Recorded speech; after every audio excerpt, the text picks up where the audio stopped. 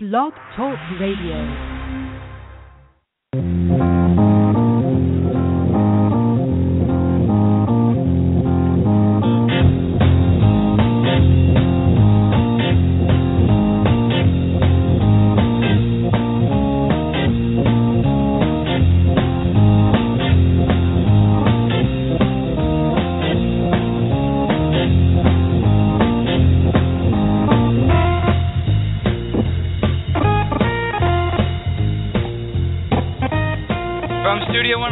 Radio Saigon and simulcast across the country on Blog Talk Radio and later bflow360.com. This is Fanatic Radio, presented by 1-800-Flowers.com, America's premier sports music program.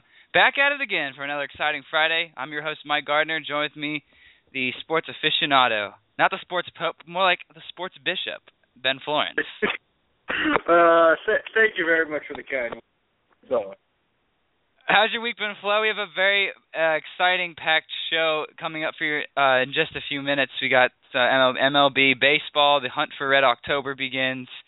Some exciting news in the NFL, and some little bits and tidbits from the FRPD. But Flo, how was your week in the nation's capital? The Natinals are in the playoffs. Their run for the World Series begins tonight. Yeah, that's right. The hashtag Natitude in full stock here this week, and right now it's been playing the Giants right now down in Nats Park, and what is also College Radio Day. How about that? Yes, we love self-made holidays. Apparently, it was National Podcast Day earlier this week, which we did not celebrate, as we are just on Fridays. Oh my. But the Nats are playing. Exciting for especially people in the nation's capital and the Beltway, as the Orioles just drummed the Tigers last night. That's probably a best way to start with our MLB playoff coverage, because the National League, they have the Natinals playing today, and then later tonight a marquee matchup between the defending pennant winners and the LA Dodgers. But for the American League, Baltimore Orioles came and woke up, apparently, winning 12-3 against the beloved Tigers. Is this something for Detroit fans to be concerned with, that their best pitcher got just haymakered last night? And is Baltimore really that good of a team? Can they run the tables? I think it's been very interesting to watch this Orioles team. The very strong offensive club, but Detroit definitely has the stronger starting pitching. But if the Detroit pitchers are going to get rocked, as Scherzer struggled as he went into the game, and Chris Tillman pitched pretty well for the Orioles, that's going to be an issue for the Tigers. I picked the Tigers in the series because I think they're a stronger pitching club, even though their bullpen is still consistently still a mess. And the offenses are, even though Baltimore has really raced thus far. They played game 2 earlier, and the Orioles won that as well. So the Orioles are now poised to have a pair of strong hitting performances from their strong offense. They've been playing great baseball of late. They're poised to now go to Comerica Park and sweep Detroit when they play next on Sunday. So it's the Tigers, even though they won 95 games, or the Orioles, I'm sure a lot of people thought maybe their time will be running out against the Tigers, but they're just taking whatever they can get from the Tigers, and they've been playing great thus far. Yeah, even without Chris Davis, when the Major League Commissioner and the rest of the Baltimore Orioles suspended him evidently for the rest of the season. I guess hypothetically he could come back if the O's go to the World Series. Even without the home run ace Chris Davis, but they got Nelson Cruz. They're really, you mentioned the great offensive firepower. What is it about this Orioles team that pretty much demolished everyone in the AL East, including your Yankees? Well, I think the problem with all the other teams in the AL East was that there wasn't really a whole lot of great pitching. Toronto started hot, but struggled. The Yankees never really got into it because they had issues with their rotation. Tampa Bay was shockingly never in the mix, although they kind of made a run. and the Red Sox were also in the mix. So the Orioles did take advantage of what was a surprisingly mediocre division, but their offense has just been tremendous this year, even with guys like Matt Wieters out, with, as you mentioned, Chris Davis out. But what's been key for them, it was a great pickup for them, was in the offseason they signed Nelson Cruz, who had a disappointing end to his tenure in Texas, in your neck of the woods.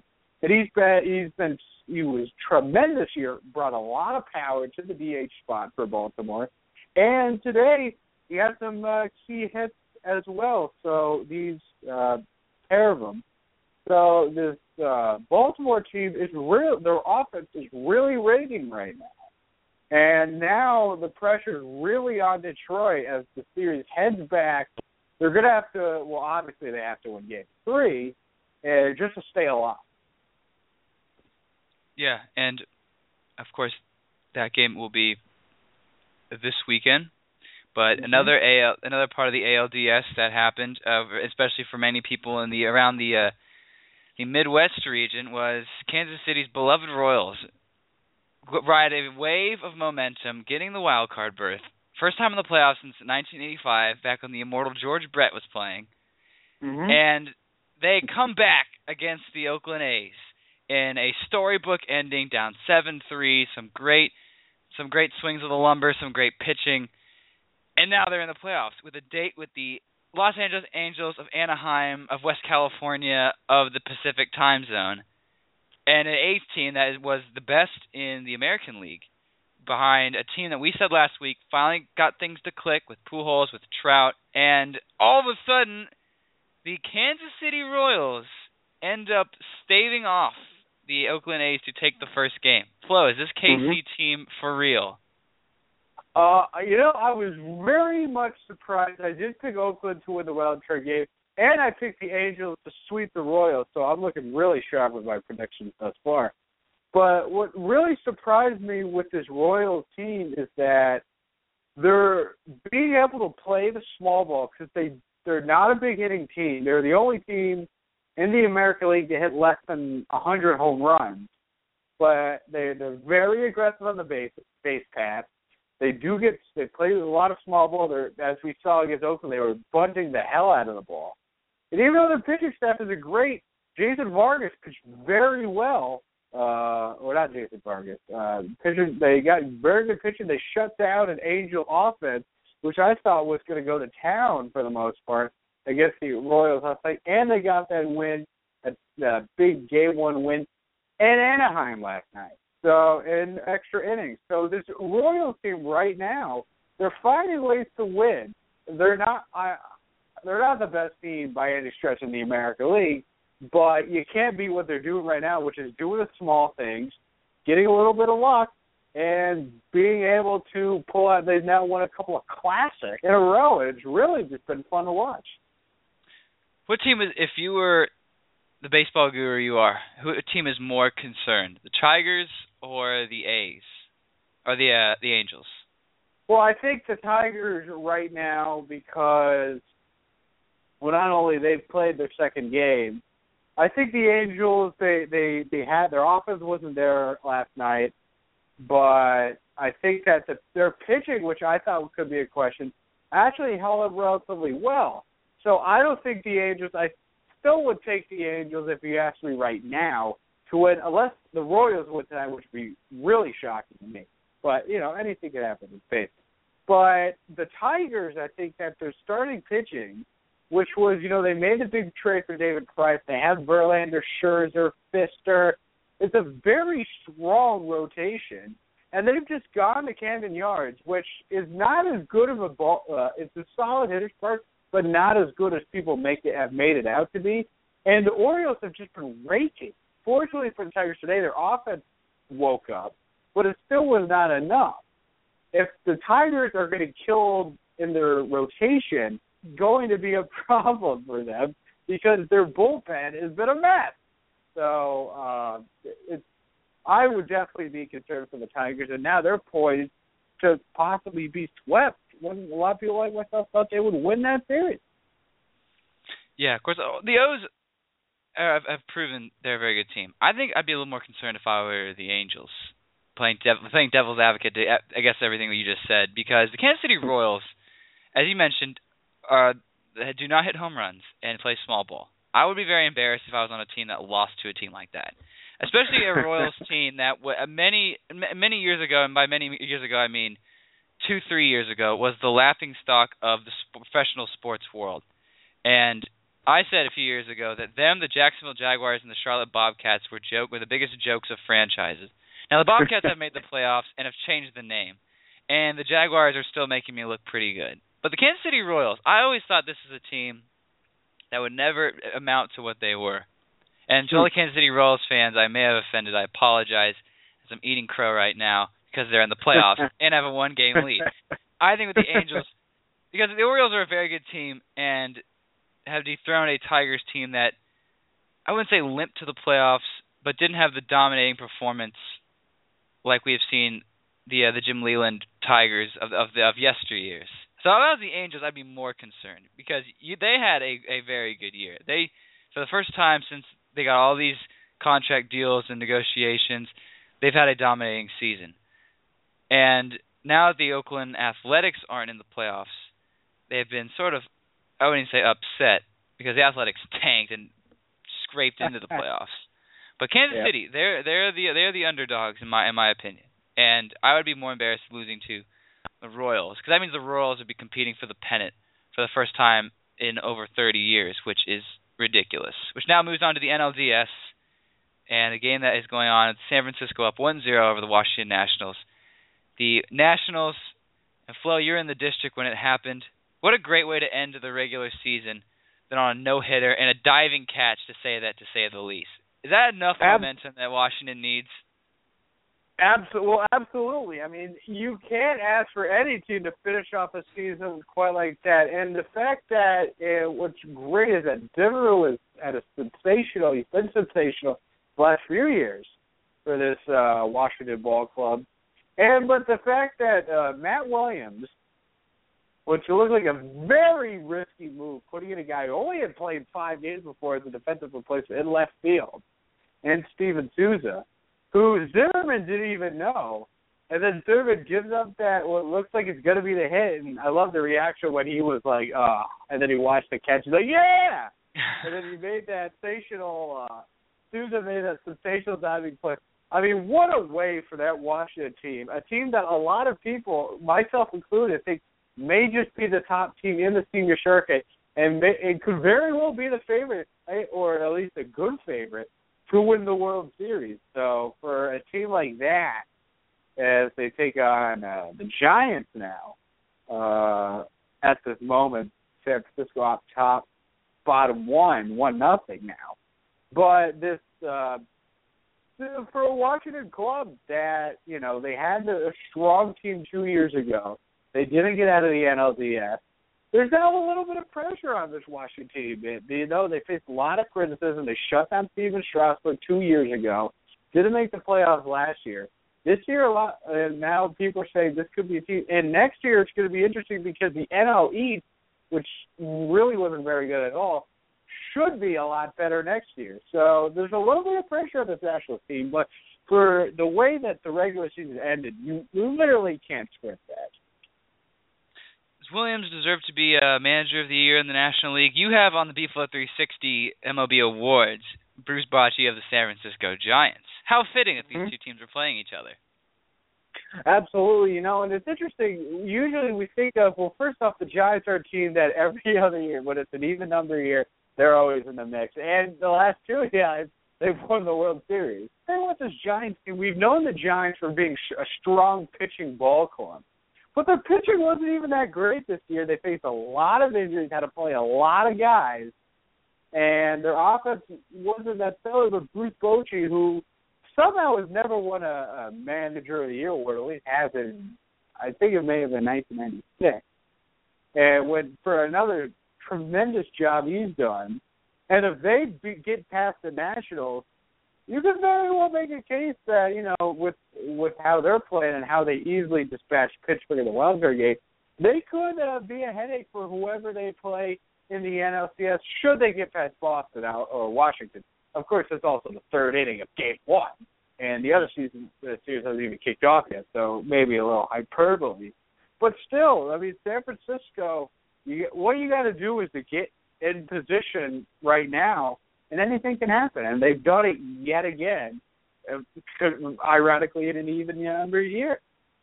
I think it's because the Nationals haven't relied on Strasburg. Back when he was the phenom and they shut him down, it was just major hysteria. And a lot of the players that the Nationals got in those past trades, guys like Jason Worth, they're thinking, oh, is he worth the money?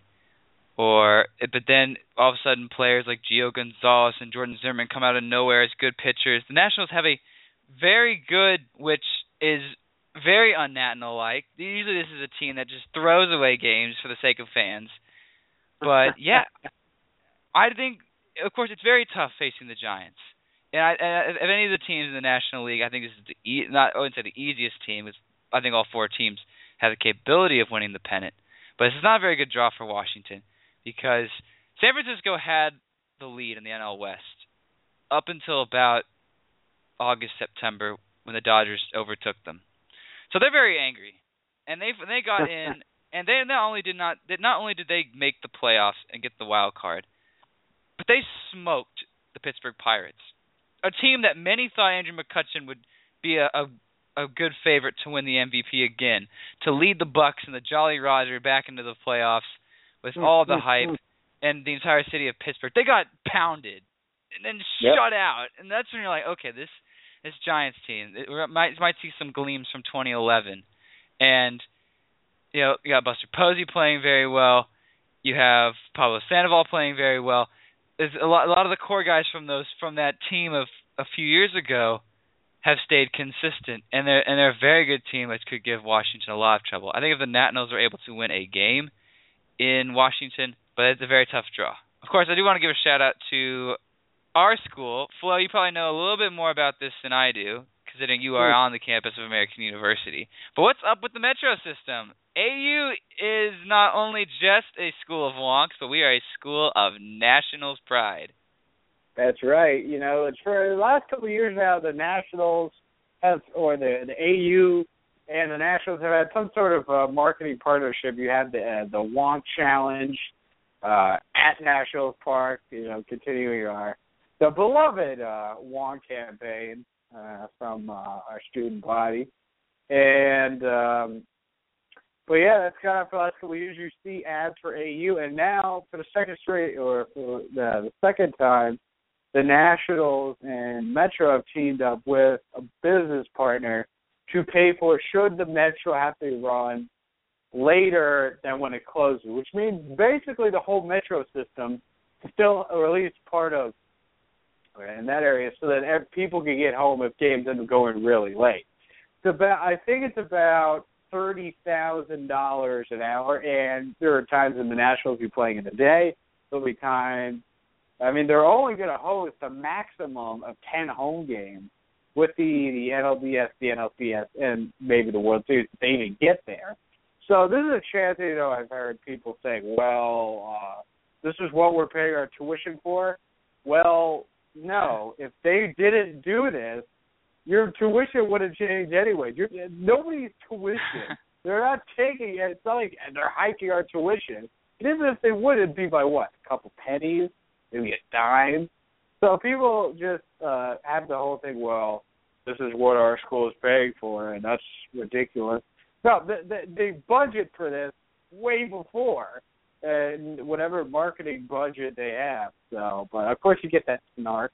But yes, the AU going to be helping fans, students, and just about anybody get home after late games in National Park. It's certainly an interesting thing, and I saw the announcement of it. We had Teddy, we had Claude walking out of the Metro. We had we had a cast of 10 people, including myself. I got on local TV. You can't beat that. I had to wear I was about to go to work, so I didn't even have my blue shirt, even though I ended up getting a free Chipotle thing out of it anyway. But I didn't even have, your boy Sherman was there. I didn't even have blue shirt, but somebody had it when I put a small on. which no, it looked ridiculous. But yeah, the whole thing was bizarre. They were like, "Oh, special announcement: caught the Eagle, AU Metro, 11 o'clock or 11:15 on Monday." I'm like, "What the hell is this?" And this is what it turned out to be. So, not that many people showed up, but hey, there you.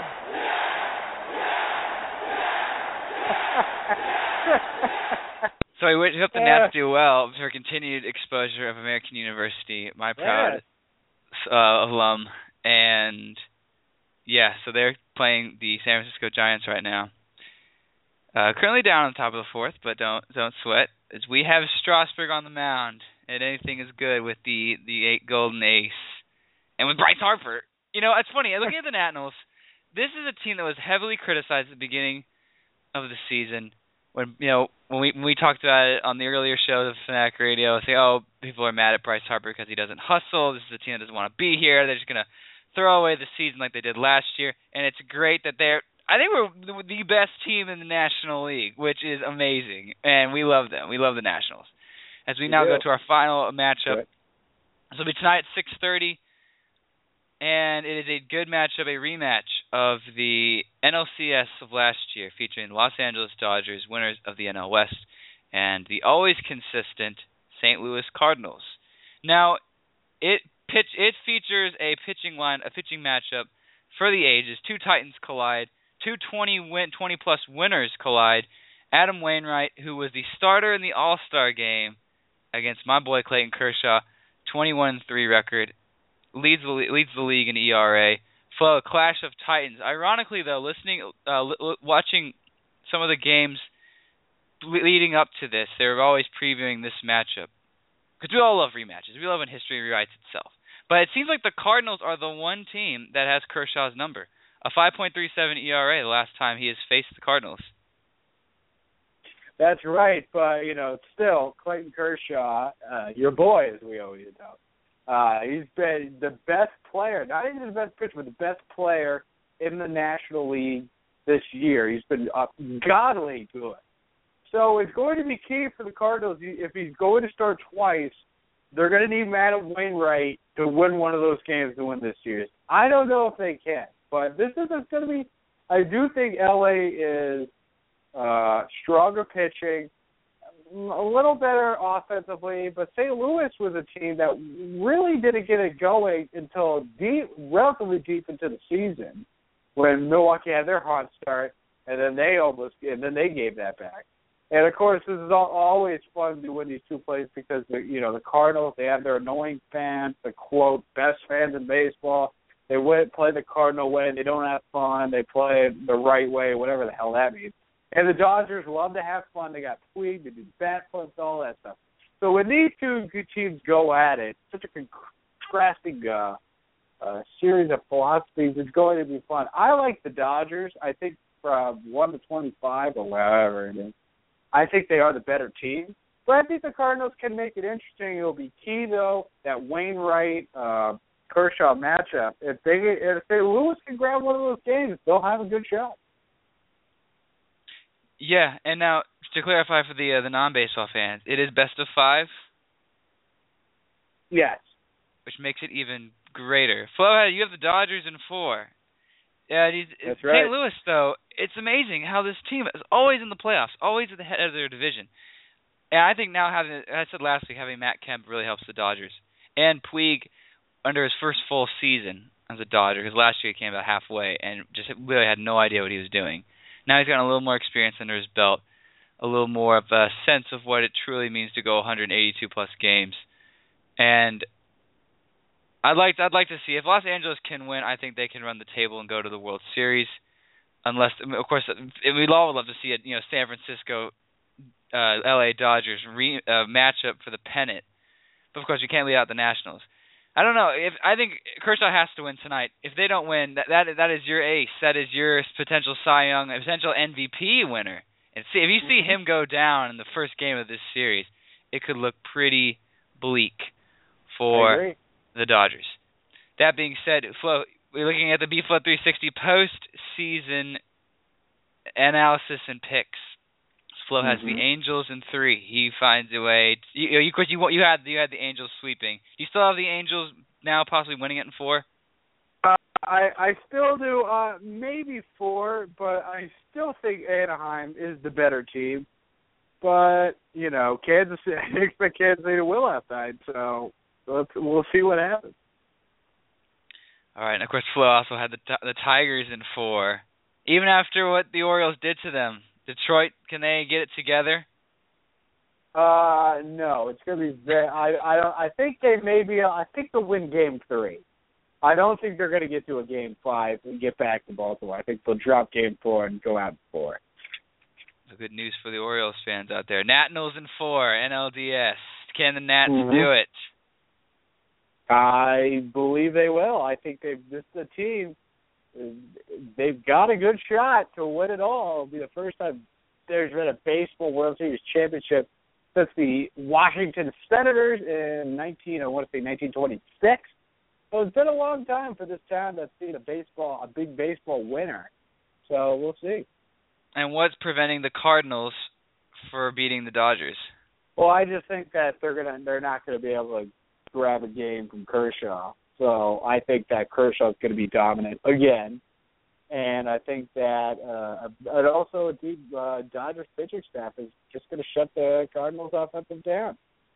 All right, and speaking of the Cardinals, interesting article from our good friends at Deadspin, who apparently, going back to Flo's comments about how St. Louis thinks they're baseball capital of America and whatnot, the mayor of St. Louis wrote a interesting op-ed in the Wall Street Journal with the headline, "St. Louis to America, don't be jealous." Basically goes on to I guess, explain and try to have some reason. And, of course, Deadspin eats it up like Thanksgiving dinner. Flo, your response to this, having the mayor of the city make just sort of vent via Wall Street Journal. My good friends over at Mizzou, they had a radio show. They literally broke the piece down line by line because both of those guys, they don't like the Cardinals. And I mean, you read the whole thing. It's just like, first off, the fact that you're writing this is why people hate it. Second, I mean, I've never really, I've flown into St. Louis. I've never really been there. But the guy, then he tries to say, I'm not boasting, but then he boasts about St. Louis, like, well, we've got, cheaper real estate than New York or San Francisco. But what does that have to do with the Cardinals? People are angry with the Cardinals because they win. They're not angry because they're jealous of the city of St. Louis. Or even if they're jealous of the team, they're mad at the fans who get so insufferable when talking about that team. They talk about, as I mentioned, the Cardinal way. They claim themselves to be the best fans in baseball. And every time it comes to this point in the season, they just get so insufferable. I mean, it's just comical, and that's why people hate it. The fact that the mayor of St. Louis wrote this thing, so you read it, it's so ludicrous. And some of the points he brings up is like, well, St. Louis is going to hire Bosnia population than anywhere else outside of Bosnia. Who cares? What has to do with anything? So the whole thing is ludicrous. There's Cincinnati Francis Slay, which is a fantastic name. He really should just stop. This comes off like an angry rant on a message board, like on a Cardinals message board. So I think that shows how much credence anybody should give to this guy. Of course, more rants and more fun, more sports after this. You're listening to Fanatic Radio on Blog Talk Radio. It's Fanatic Radio. It's as good as it gets. It's the reason you wake up on game day and put on your team's colors. Fanatic Radio on Blog Talk Radio.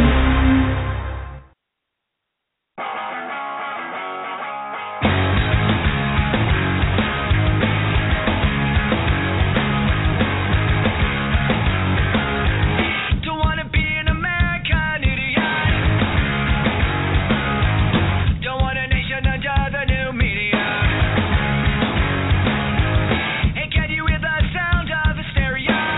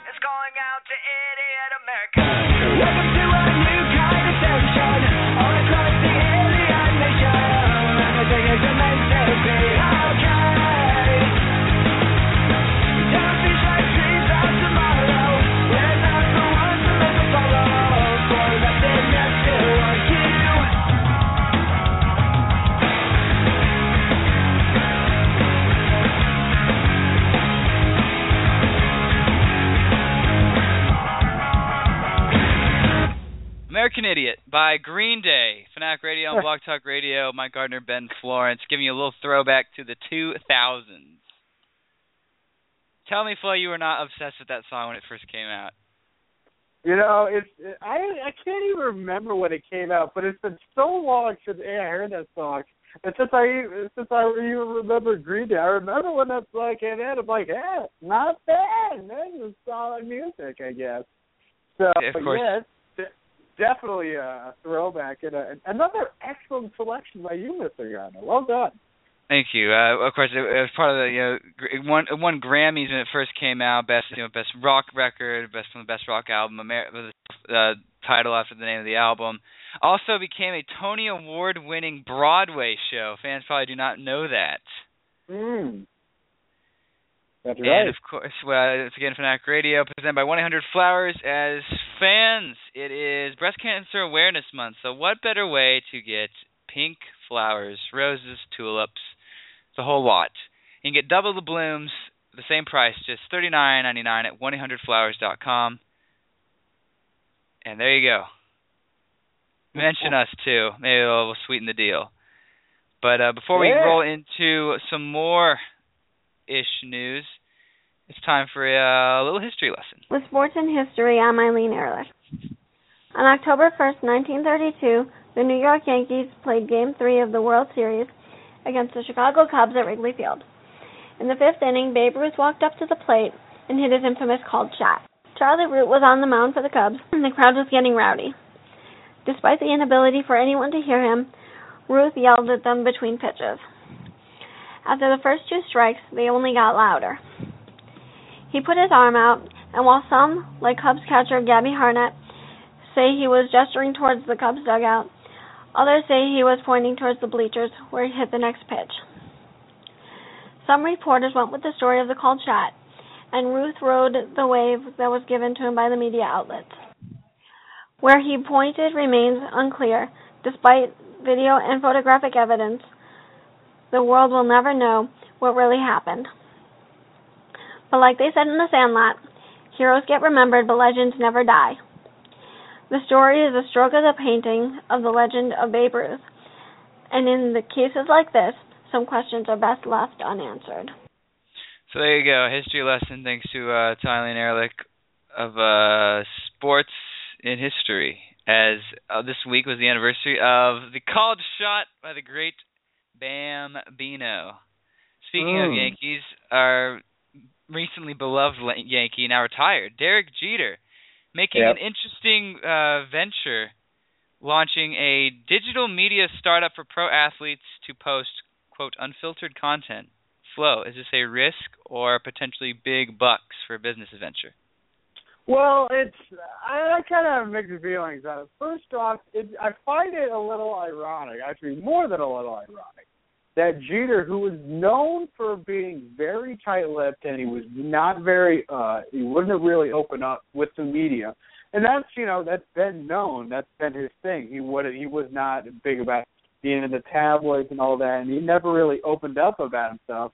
I find it ironic that after he retires, he's now going to start a website that allows players to directly open up when he never really did that. So I do find that a little interesting, but I do think it is an interesting concept. It's I think it'll be unique for athletes. So many times for them that get their voice out, they have to go to somebody in the media, and I think it'll be interesting for some athletes because you do see some of this, but not in a whole lot, not necessarily always directly from the athletes themselves, where they come out and they provide their takes on issues, which I think would be interesting. You saw a lot of takes about the Roger Goodell, Ray Rice from other players, and but a lot of that was confined to often guys on Twitter, and here, of course, on Twitter are limited by the 140 characters.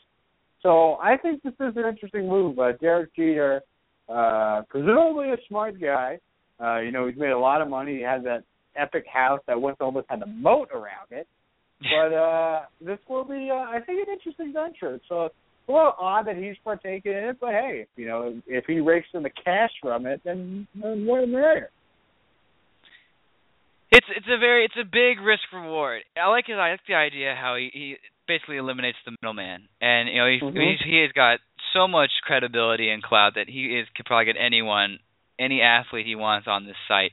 Although this is when journalists and media members like us are just chomping at the bit, salivating at the fact that these guys are going to rant. So that is where the bad side of it could come out, because you could see players just bashing owners or ripping on, starting beef with random opponents, or saying, I guess, running their mouth too much to the fact, because we've seen that on Twitter especially when the Michael Sam, Jason Collins thing came out. A lot of players like Mike Wallace of the Miami Dolphins got fined for expressing his opinions on Twitter, and then with the Ray Rice issue, with all the domestic violence, you're seeing a lot of athletes sort of hide back to try to not get in trouble. So what Jeter is essentially doing is he's letting people that have free reign, and of course media members are going to see this and think this is great. Since they don't explain the full details to us, because on one hand you get great stories from that. That's the bullying in the locker room, the great days of uncovering the dirt of what really goes behind closed doors. We saw with Richie Incognito and Jonathan Martin. Of course, it didn't end up well, but the story was out there. But it also could make for bad stories, as I mentioned, beef with ownership, possible fights, or just random stuff that a lot of people just really had no concern with.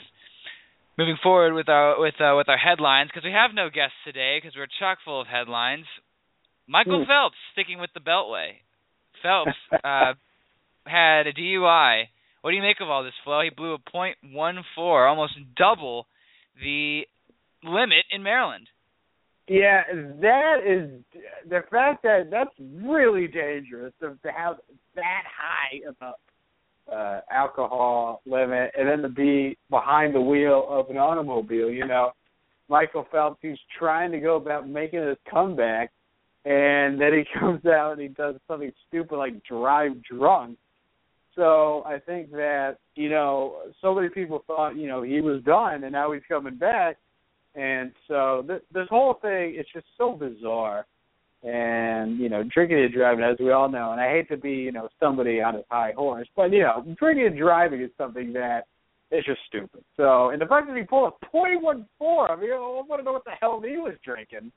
But, definitely a dumb move on his part.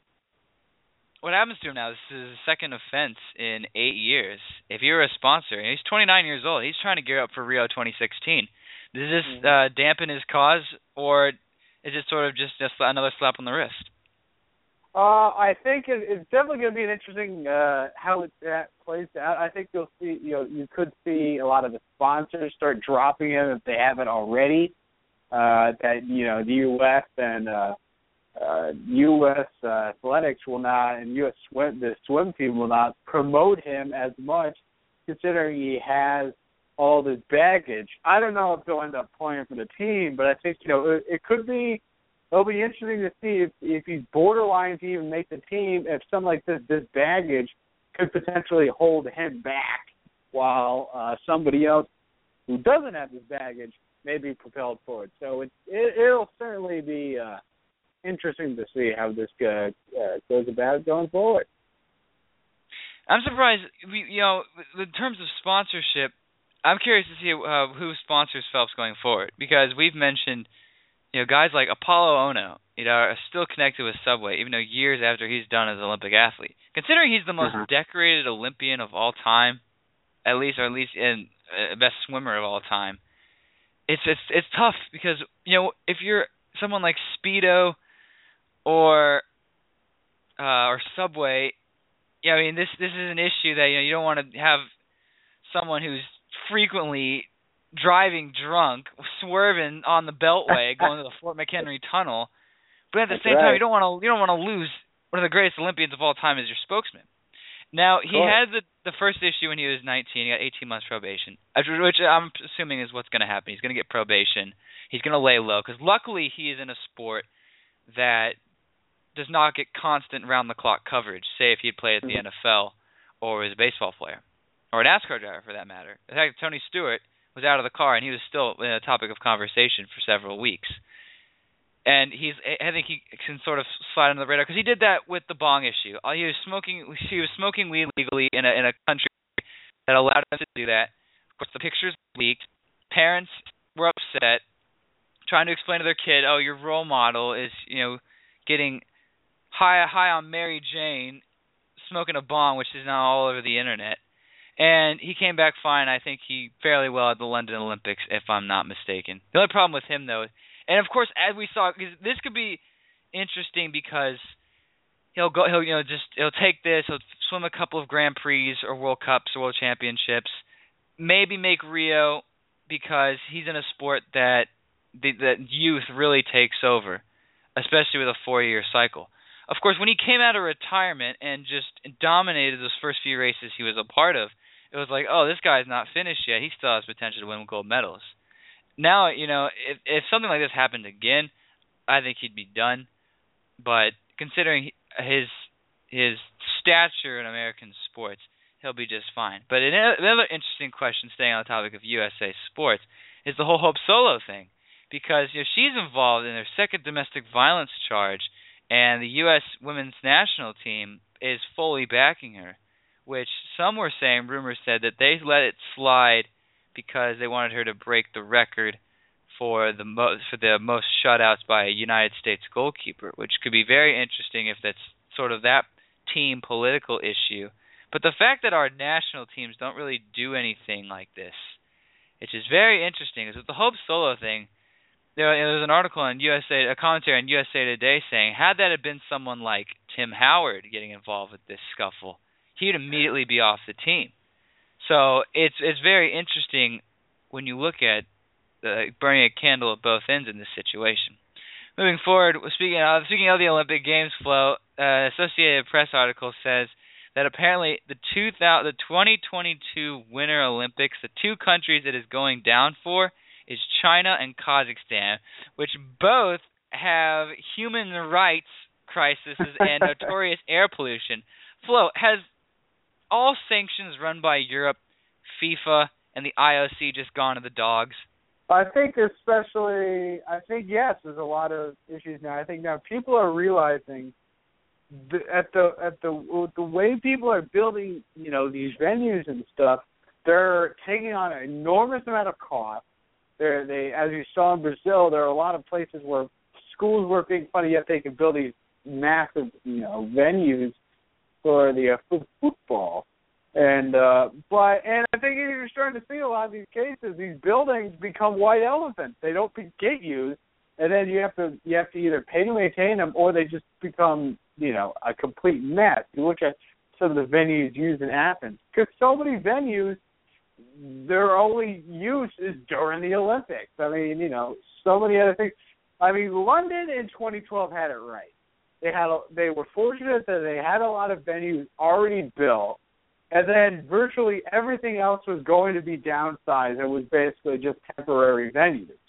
And even you're already looking at Sochi. This was like several months ago, and now the place already looks like a ghost town. So I think if you look how the process is, the U.S. has been hesitant with it because they feel that there's some bias, which there probably is from the IOC.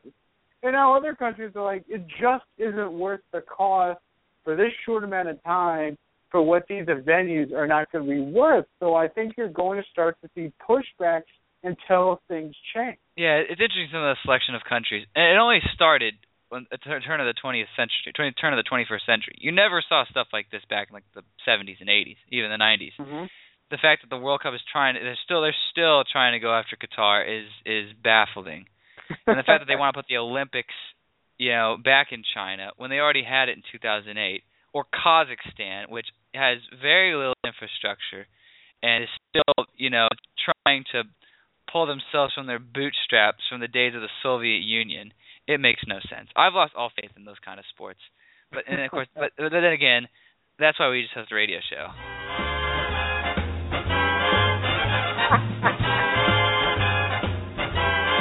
All right, fans. It is long anticipated, but it's back for the first time, I believe, a couple of months. The FRPD is back on the case with another tasty episode of Good Cop, Bad Cop. We'll take a look at some cases and try to plead it. As our first one, Flo, is Steve Smith of the Baltimore Ravens, former Carolina Panther, played against his old team last week, single-handedly had one of the best games of his career, and then a couple of days later blasts his former general manager, David Gettleman, during a radio interview on Wednesday, saying it was personal, and he has got some beef now with the high brass of the Carolina Panthers. Is he in the right of saying this, or is he just a guy with Steve Smith SR on the back of his jersey that just needs to play out his career and retire? I think that Steve Smith, as you're going to read about it, Steve Smith is never a guy, kind of like the Wu-Tang Clan. You never want to mess with them. Of course, there's a different word there. And Steve Smith always plays with a lot of edge. He's an angry player, and he's had a tremendous career. He had said, yeah, I was going to play one more year and retire, and I wanted to go out with the Panthers. But the Panthers cut him, and now they have one wide receiver and nothing else. So it was gonna be fun to watch him go and play Carolina again. Then they got the Ravens smashed the Panthers, and now he's given the right to talk some smack, I think, against the franchise who clearly didn't think they had anything left. They don't want to pay him, but they ran the risk of him going somewhere and then beating him, coming back and beating him back. This is nothing new from Steve Smith, although now the added dimension that he's playing his former team. So I love it for the most part. He can go a little overboard. For the most part, I endorse it. I can't stand it. I can't stand guys like this. First of all, an NFL career is not that long, so he needs to hold on to the precious talent that he has and try not to stretch it out too far. When players do this, some players take it very personally. When Tom Brady said it the best, when a radio station in Boston asked him would he like to finish his career as a Patriot, and he was saying, or what his thoughts when they cut players that he was very close to, and he said it's a business, because at the end of the day it is a business, and Steve Smith is an employee in that business. Now, he has appeared in one Super Bowl and does not have as many records as wide receivers, I guess, that he was sort of compared to coming up in the league, like Terrell Owens and Randy Moss. So, and he's on a Ravens team that is surprisingly doing very well amidst of what has all just happened this past offseason. Meanwhile, the Carolina Panthers also started off great behind Cam Newton. But he needs to just be quiet, at least until about midway in the season, because the way he just takes shots, and then at the beginning of the season he was saying when they played Carolina, there will be blood. It's like, okay, this isn't, a Quentin Tarantino movie. It's just the NFL. So, no, he needs to calm down. Our next case, Tom Brady went on Boston radio station saying he lacks offensive weapons after the Monday Night Football pounding, losing 41-14 against the Kansas City Chiefs. Flo, too early in the season to have the Golden Boy concerned about his offense? No, because they look against your Chiefs. They look incredibly bad. The problem with this Patriots team is that with their offense, it's all together. And Brady, I've always given credit because he has never stayed for the undefeated year, had the kind of supporting cast that like a Peyton Manning did. You look at that 2001 team, that team was not that good. You're telling me, you look at that roster, and you tell me that's the Super Bowl team. Yeah, but he did that. He came out of nowhere to do it. But the offensive line, they traded the Logan Man, because, yes, he gave us a lot of sacks last year, but the offensive line's been dreadful. They can't run the ball. The wide receivers aren't imposing at all. But here's the thing that Brady has to realize. He's been awful. He has been terrible this year. So I think that Brady is right, but he also has to take it on himself. And I think the Patriots have a lot of reasons to panic. This could finally be the year where this incredible run the Patriots have had, of just being a strong team, always in the hunt to get to the Super Bowl. And not even in a good division. they're in serious trouble. Yeah, well, of course, they have gotten wins in the games they should have won. Of course, the fact that their first loss was the first game of the season against the Dolphins, who, as Ryan Tannehill says, making strides. Of course, I mean, come on, anyone can make strides playing in London against the Oakland Raiders, but whatever, let bygones be bygones.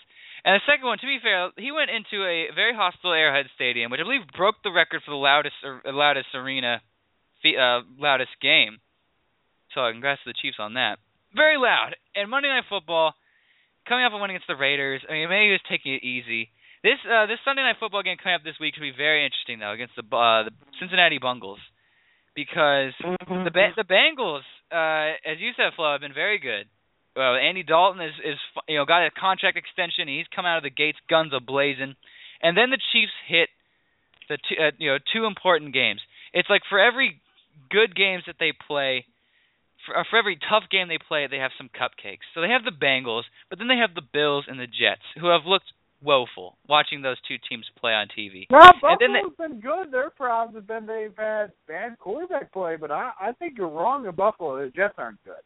But I think Buffalo is actually not bad. They've just had bad quarterback issues.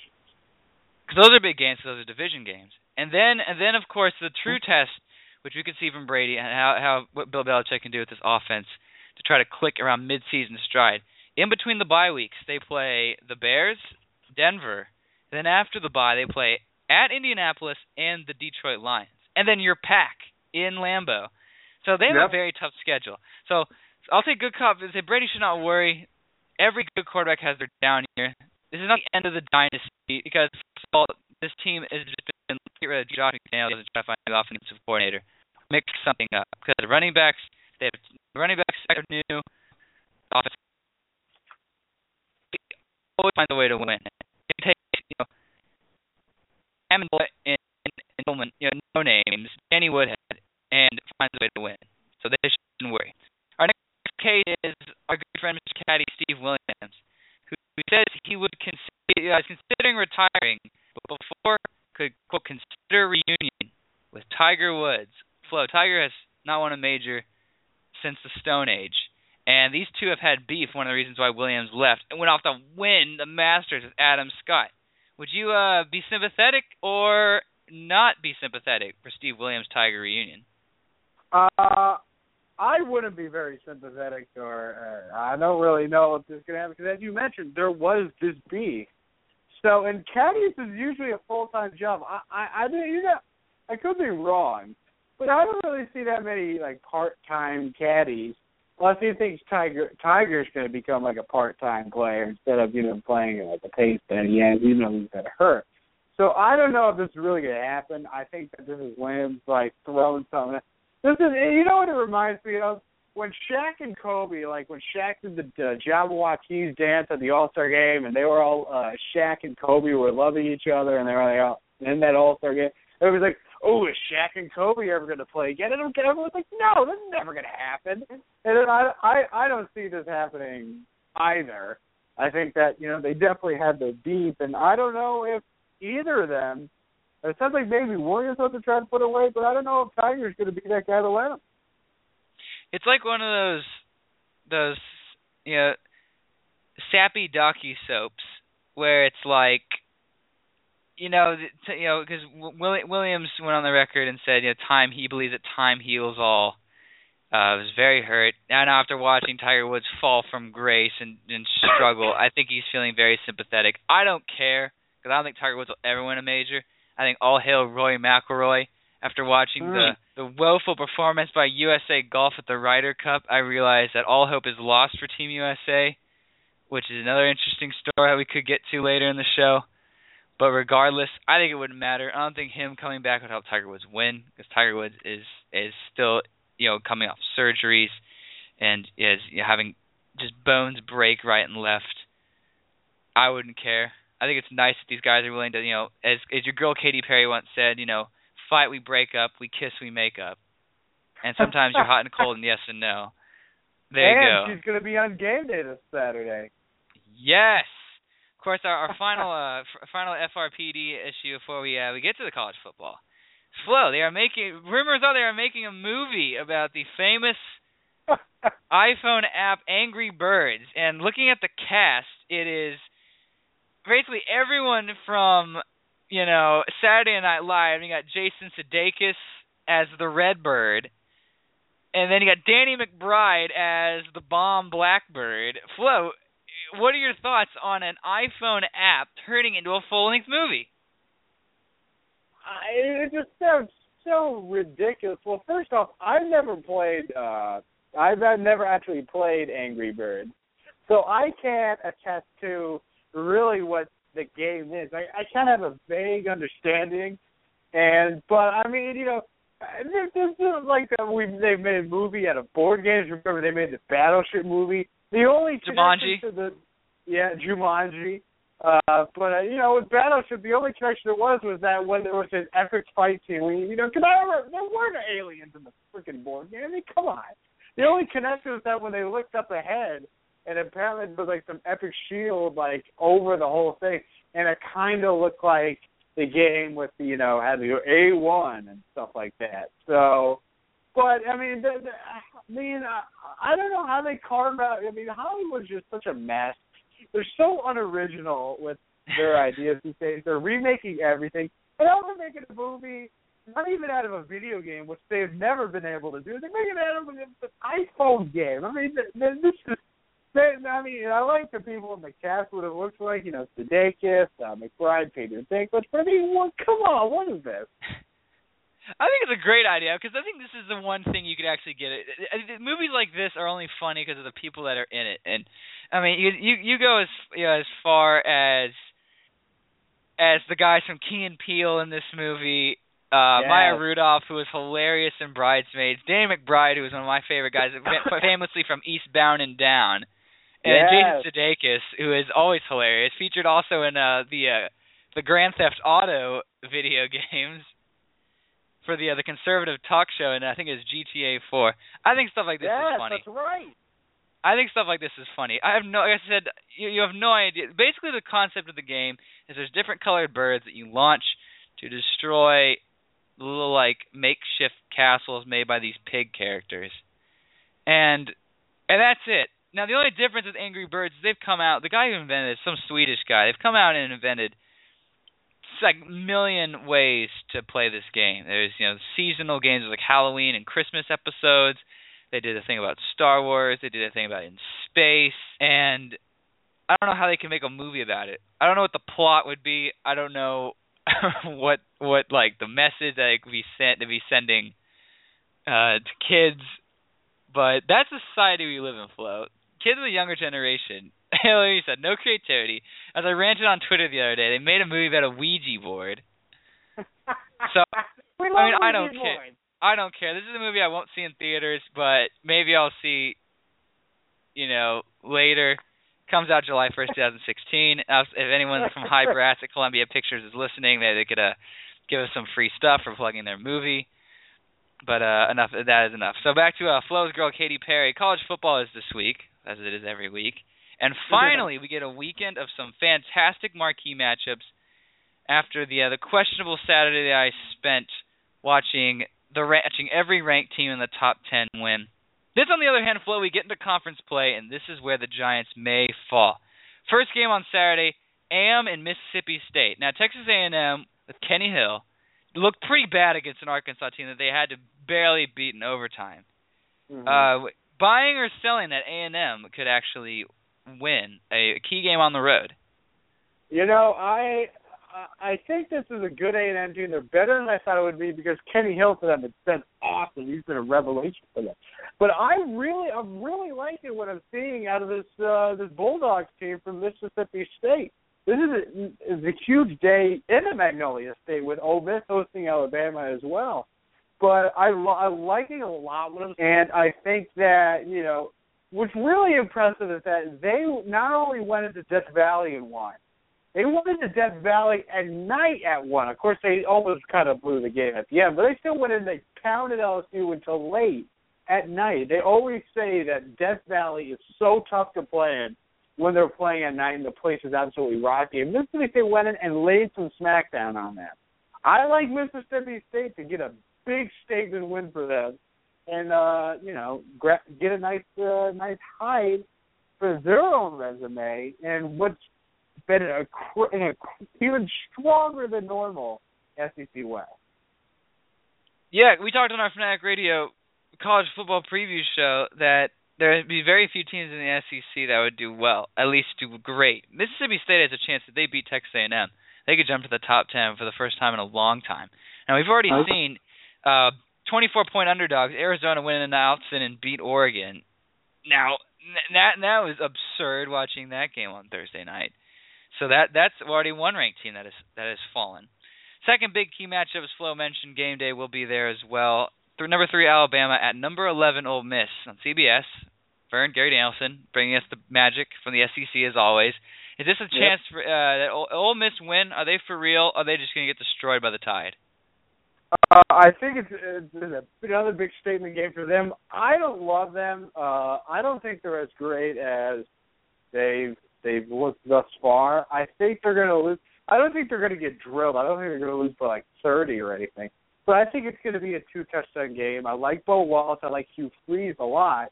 But I just don't think they have the horses with Alabama. Alabama has looked tremendous offensively this year. And I think Alabama's going to go into Oxford.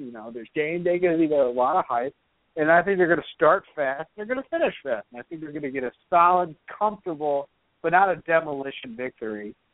Ole Miss is number 11, number 10 in some polls because you look at the teams they've played. Boise State is the only tough team they've played. They have played cupcakes. They are like Baylor. They have had one of the worst strengths of schedules, and it all comes to a screeching halt.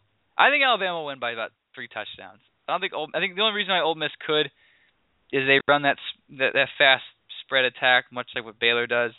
Of course, they have a very tough game coming up as well. So I think Alabama will have better defense to contain because as fast as Ole Miss's receiving core is, Alabama's secondary is just as fast. And offensively, they've done very well. And Lane Kiffin must be doing something that works, which now goes to Baylor and Texas. At Texas in Austin, does Baylor lose their first game of the season? I don't think they will because I think this Texas team really isn't good. Charlie Strong, it's going to be a couple years until he gets it back to be a national power. They threw a lot of guys off the team. They're rebuilding the culture in Austin after things got a little stale and as some thought a little soft under Mac Brown. But this Texas team, they just don't have the horses that Baylor does. Even if it is in Austin, they've always dominated the Bears. But I think Baylor's going to win this one. I think they're going to win this one big. This Texas team I don't think is that good, and the offense for Baylor is as strong as always. All right, number 14, Stanford. At number 9, Notre Dame. The Gold Domers did a great job in the Meadowlands fending off a Syracuse team. Now, they faced their first ranked opponent of the season. This game's on NBC, 3:30 Eastern. Does Notre Dame keep their sort of dream season, their rejuvenated season under Everett Goldston? I think so. I like what Notre Dame has done this year, and we saw they had a big stand win against Michigan when they crushed them. That sent Michigan into an absolute tailspin. They've been a train wreck. But Everett Goldston's been huge for them this year. He's been tremendous. Brian Kelly's a strong coach. They're at home. And while the Stanford defense is very strong, their offense just hasn't really gotten it going. So I'm picking against Stanford again. This is like the third time this year I've already picked against Stanford. But I like Notre Dame at home. Yeah, they look good against Syracuse. Of course, Syracuse is, by no stretch of the imagination a BC or a playoff team. But Stanford has looked very weak. They almost lost to Washington. They lost to USC, who's done awful this year. Notre Dame, though, this is a statement win or a very good resume win for the high brass and the selection committee because we have one of those things now. So I can see Notre Dame win. They look good and at home, which helps because Stanford. It almost seems like Stanford just doesn't want to make the playoff. Which it could be interesting because if Stanford wins, they control a solid destiny up with UCLA for King of the Pac-12 now that Oregon's lost. Another big ranked matchup, and this is when we've seen a team that we thought at the beginning of the year was overrated. LSU at Auburn. Auburn number 5 with the Mike Ditka impersonator Gus Malzahn. Is Auburn for real? Do they get the job done and keep their season alive? You know, Auburn had that very impressive win last week on the Thursday in Manhattan, Kansas, when I picked Kansas State to win. I think you can make a case that LSU, even with all the talent, with Fournette, the quarterback, and Les Miles doing his thing, you can make a case that they're in the SEC West, that they could be the weakest team in that league, in that division. But that said, Les Miles always has something up his sleeve. I'm taking LSU to go into Jordan-Hare and get the big win. Bold, and we like it. You're gonna learn today. And our big ranked on ranked matchup is this tonight or Saturday night at ABC. Number 19 Nebraska, number 10 Michigan State. Nebraska, a team with a resurgence of a team that has been slowly getting its feet wet in the Big Ten, and after watching the Ohio State and Michigan struggle, and Michigan State, their only loss has been against a very good Oregon team. Michigan State get it done and continue their dominance in the Big Ten. You know, but just on a general note, thank the Lord that we have a great Saturday cooked up, because the last several weeks we've had some terrible weeks and some terrible games. So I'm very happy that this week, especially with conference play really starting to get underway, that we've got some strong matchups. I like Michigan State. You know, this is going to be a team. Michigan State, their defense is good as always, but Connor Cook has been playing well, and while this Nebraska team can move the ball really well, Abdul has been awesome. I think that Michigan State, their defense will hold Nebraska up just enough, and I don't think Nebraska is that great defensively to counter on the other end. So I like Michigan State, which should be a good one. And that's big. That's 8 p.m. Eastern at ABC. Michigan State could take the full resurgence as the final statement with college football before we move on to the other headlines. Michigan, rumors are that Brady Hoke is on the hot seat after an awful conference loss against Minnesota, and rumors tab that Jim Harbaugh could return to coach his alma mater. And now, of course, after the whole concussion thing with the athletic department completely botching that up, and then we saw, a strength and conditioning coach from Ohio State tackle a streaker on the field. The Ohio State-Michigan, the big game, could turn just to be, pride, let alone a chance to go to the Big Ten championship game. That's right. Because you look at the Big Ten once again. It's a relatively disappointing year, and I think now with Oregon's loss, and now it's going to be Michigan State thing. They had a loss, but they lost adouts and to a strong Oregon team. Now that Oregon's lost Arizona, Michigan State now has been one of the top teams, and they're defending champs in the Big Ten. They're not looking so great now for the playoffs. So, but the Big Ten, in Ohio State, they've played better, but they also haven't played the great teams of late. And Michigan's been a fiasco. So the Big Ten and a team a lot of people thought could be a single Penn State, they just got pounded by Northwestern of all teams. So the Big Ten's the mess once again. And so you look at the big game, it's going to be hyped, with all the guys. But with Michigan playing, that looks like it just should be another beatdown. Yeah, exactly. And it'll be interesting to see if Michigan just tanks the season or not. And, of course, with the 49ers scraping by. I'd love to see Harbaugh coach Michigan. I think he is probably one of the only guys. That'd be great. Harbaugh versus Urban Meyer for the Ohio State against Michigan. And he could get guys to recruit. He did it with Stanford, and that's why he was in the NFL. Moving to the NFL, some history can be made this Sunday with the Denver Broncos playing. Peyton Manning just a touchdown away from joining your boy Flo Brett Favre in the 500 touchdown club, making him just only the second player to do it. Is he right by saying is he the greatest passing quarterback to ever play the game? I think you make there's a significant case. Of course, he's been, playing in these wide open offenses. He's been able to put up a lot of yards. He did get the Super Bowl win. You can make a case. It's always as hard to compare guys for like the 50s or the 60s. They played in such a different era. Or even in the 80s, Joe Montana. But I think you look at this guy, and he's been such an incredible career. thus far.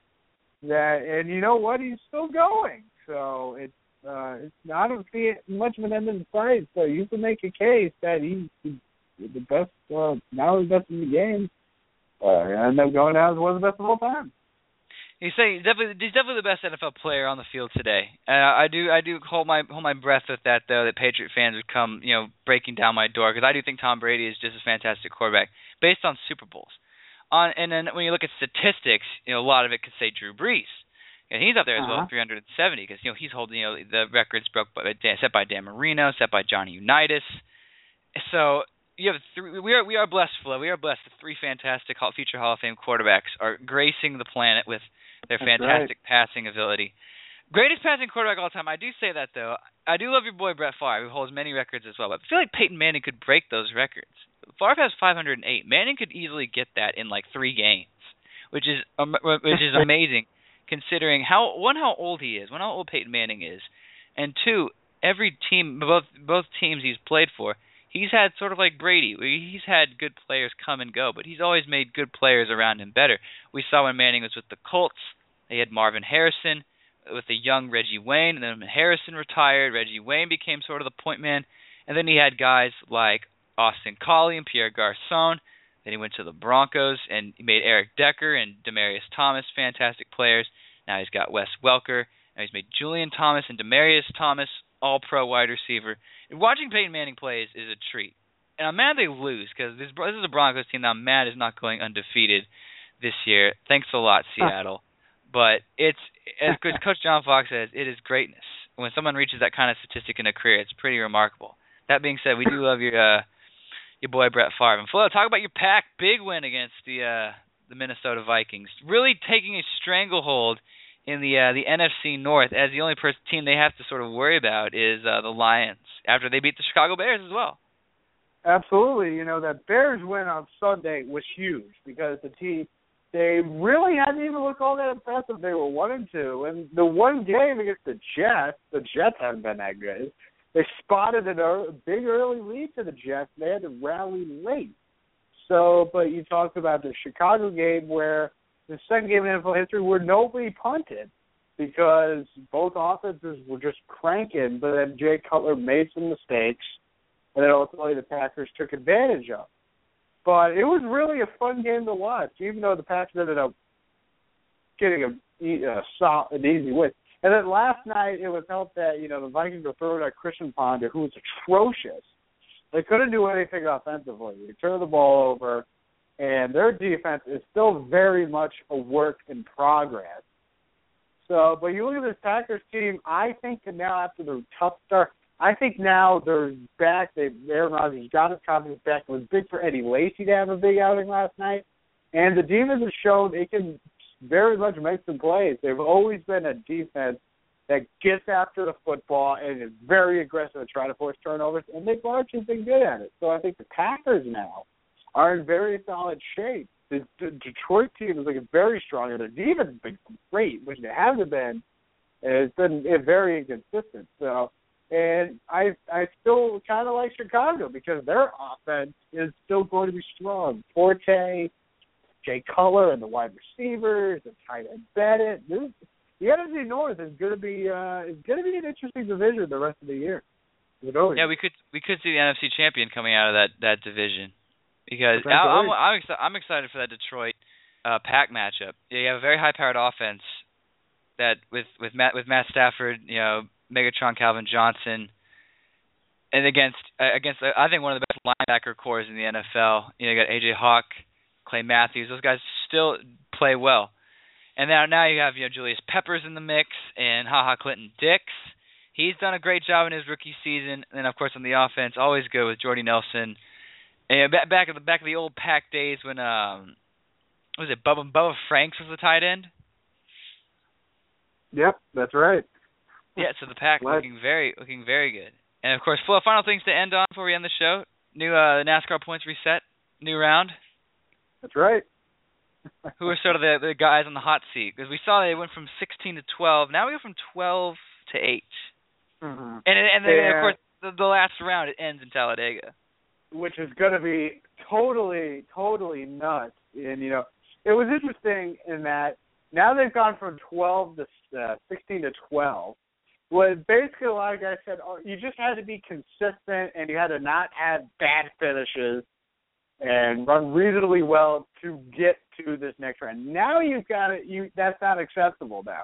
Now everyone's got to be running strong because now it's like the old chase, except that now it's only in 3 races. So now you have and especially you want to be safe going into Talladega, which I did make my projections, and as I noted with the previous round, I got all 4 drivers that were eliminated correct.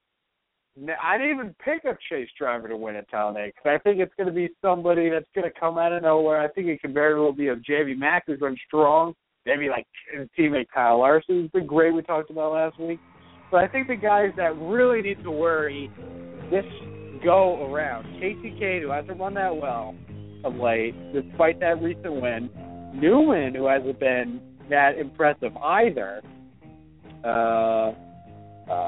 Newman, Kane, Carl Edwards hasn't run that great either, and you can see why he wants to go to Gibbs. And Denny Hamlin, who's been a mess and had those issues with the team and the pit crew at Loudon. So I think that those are the 4 guys, and now the pressure's really on, and the chase is in full stop. Yeah, this is where you'll see guys take a lot more risks, especially those 4 you mentioned. They'll try to go out and prove a point. But of course, it's the Hollywood Casino 400 this Sunday at Kansas, the place where Jeff Gordon, who won last week, won in May. And we saw Kevin Harvick run well. The Fords have looked well, so it should be interesting. Of course, that'll do it for Fanatic Radio. Check the podcast on iTunes, BFlow360, and Blog Talk Radio. Listen to Flo and I break down the MLB postseason, good cop, bad cop, thoughts on Michael Phelps, don't drink and drive. Next week, we break down Landon Donovan's final game as a U.S. men's national team player, and we celebrate Dale Earnhardt Jr.'s 40th birthday bash in style. Who knows? We might even be doing the show live from Charlotte, which is where that race will be. And that would be the craziest 40th birthday ever. But, of course, for all of us, the notorious Ben Florence, I'm Mike Gardner. Check us out on Fanatic Radio. Remember, in this crazy world of sports, we're not crazy. We're just fanatics. See you next week, ladies and gentlemen.